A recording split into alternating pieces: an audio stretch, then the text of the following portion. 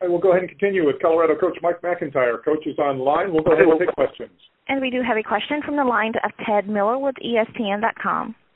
Coach, how meaningful is it for you to have a third-year starter at quarterback? And what did you see out of Cepho this spring that shows you he's advancing his game?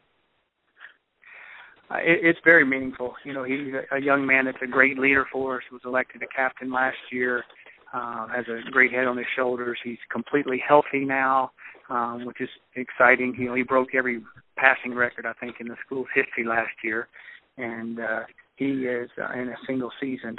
And he had an excellent spring, and I was very impressed with what he was doing. We tracked all his throws, his percentage, and everything has gone up.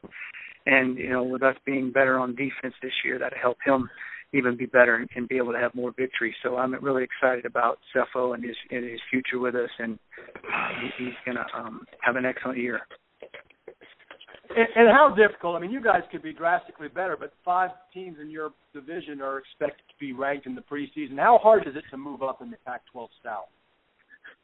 It's very hard to move up in the Pac-12 South, and that's why we're in it. I still think it's the best division in college football, and I think it's an excellent division. I think that it's going to be tough for us too, but I definitely think we can. You know, we had our opportunities last year to win some of them and didn't, and we just got to get over the hump. We're a more mature football team. We're not a JV football team anymore. We actually got 20-year-olds playing, so I'm excited about that, and instead of teenagers. So we're a junior, sophomore football team, and I'm excited about what we'll do. So I think we'll come through in a lot of those close games this year. Great. Thank you. Thank you. Our next question comes from the line of Adam Munster-Tiger with Rivals.com. Hey, Coach. Obviously, you guys are set to unveil your new uniforms tomorrow afternoon. How much input did you and the players have? And given how important uniforms are to players and recruits, as a coach, do you almost have to embrace it nowadays? You definitely have to embrace it, and it's something that is a big deal out there. It got started by Oregon with their Nike connection, and you know, the players didn't have any input in it.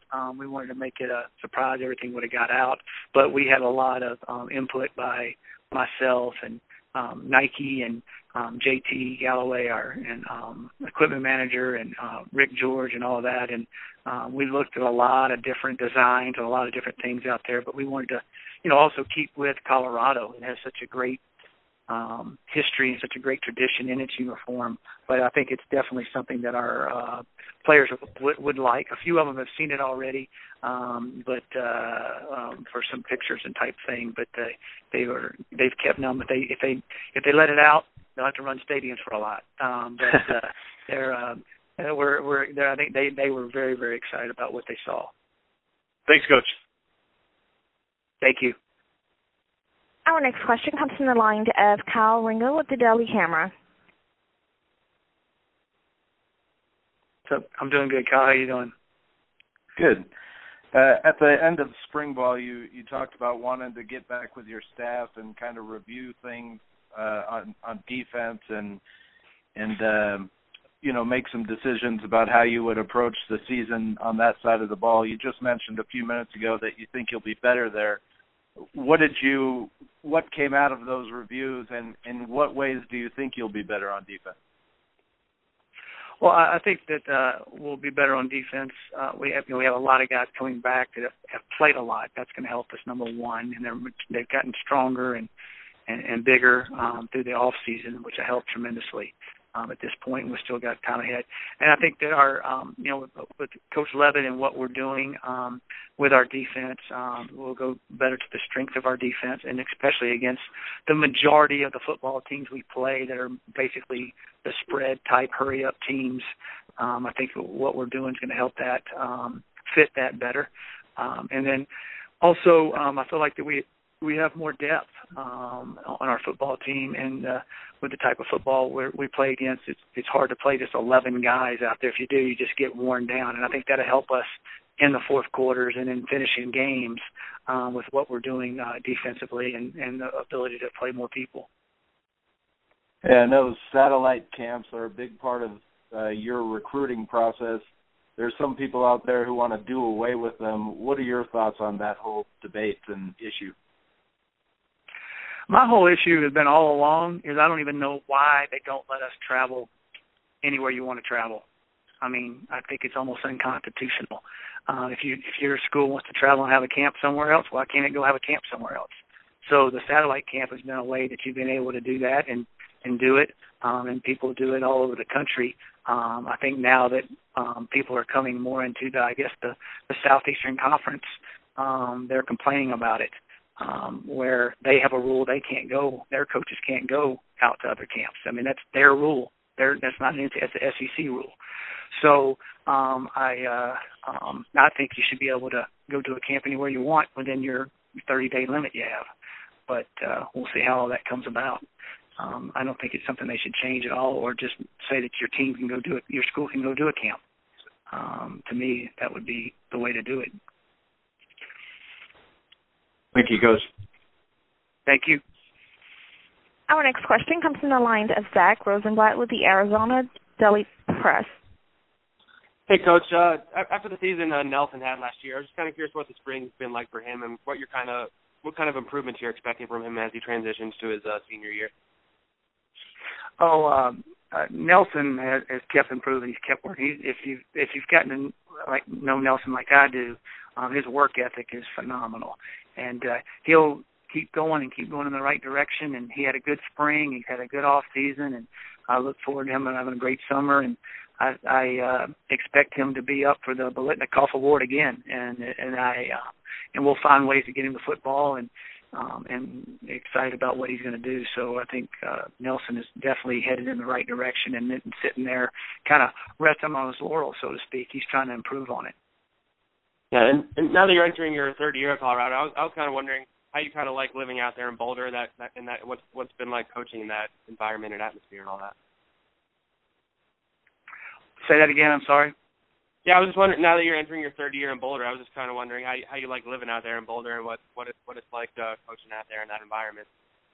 Yeah, our family really enjoys it here in Boulder. We love the area. We've gotten to get a lot of friends and have loved the mountains and everything else to do with the whitewater rafting and everything that we've been able to do, a little bit of time I have off.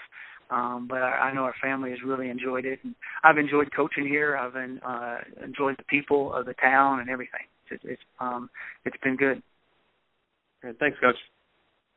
Thank you. Our next question comes from the line of Kyle Goon with Salt Lake Tribune. Coach, I was just wondering, obviously you do have Nelson, and he's a proven commodity. How are you feeling about sort of the offensive weapons around him and kind of spreading the ball around in your offense? Well, I feel like that, Shea Fields had a really good year as a freshman last year. I think he's an excellent receiver. We have Bryce Bobo was a young man who played for us last year, also a receiver. I think he'll kind of blossom into an excellent receiver for us.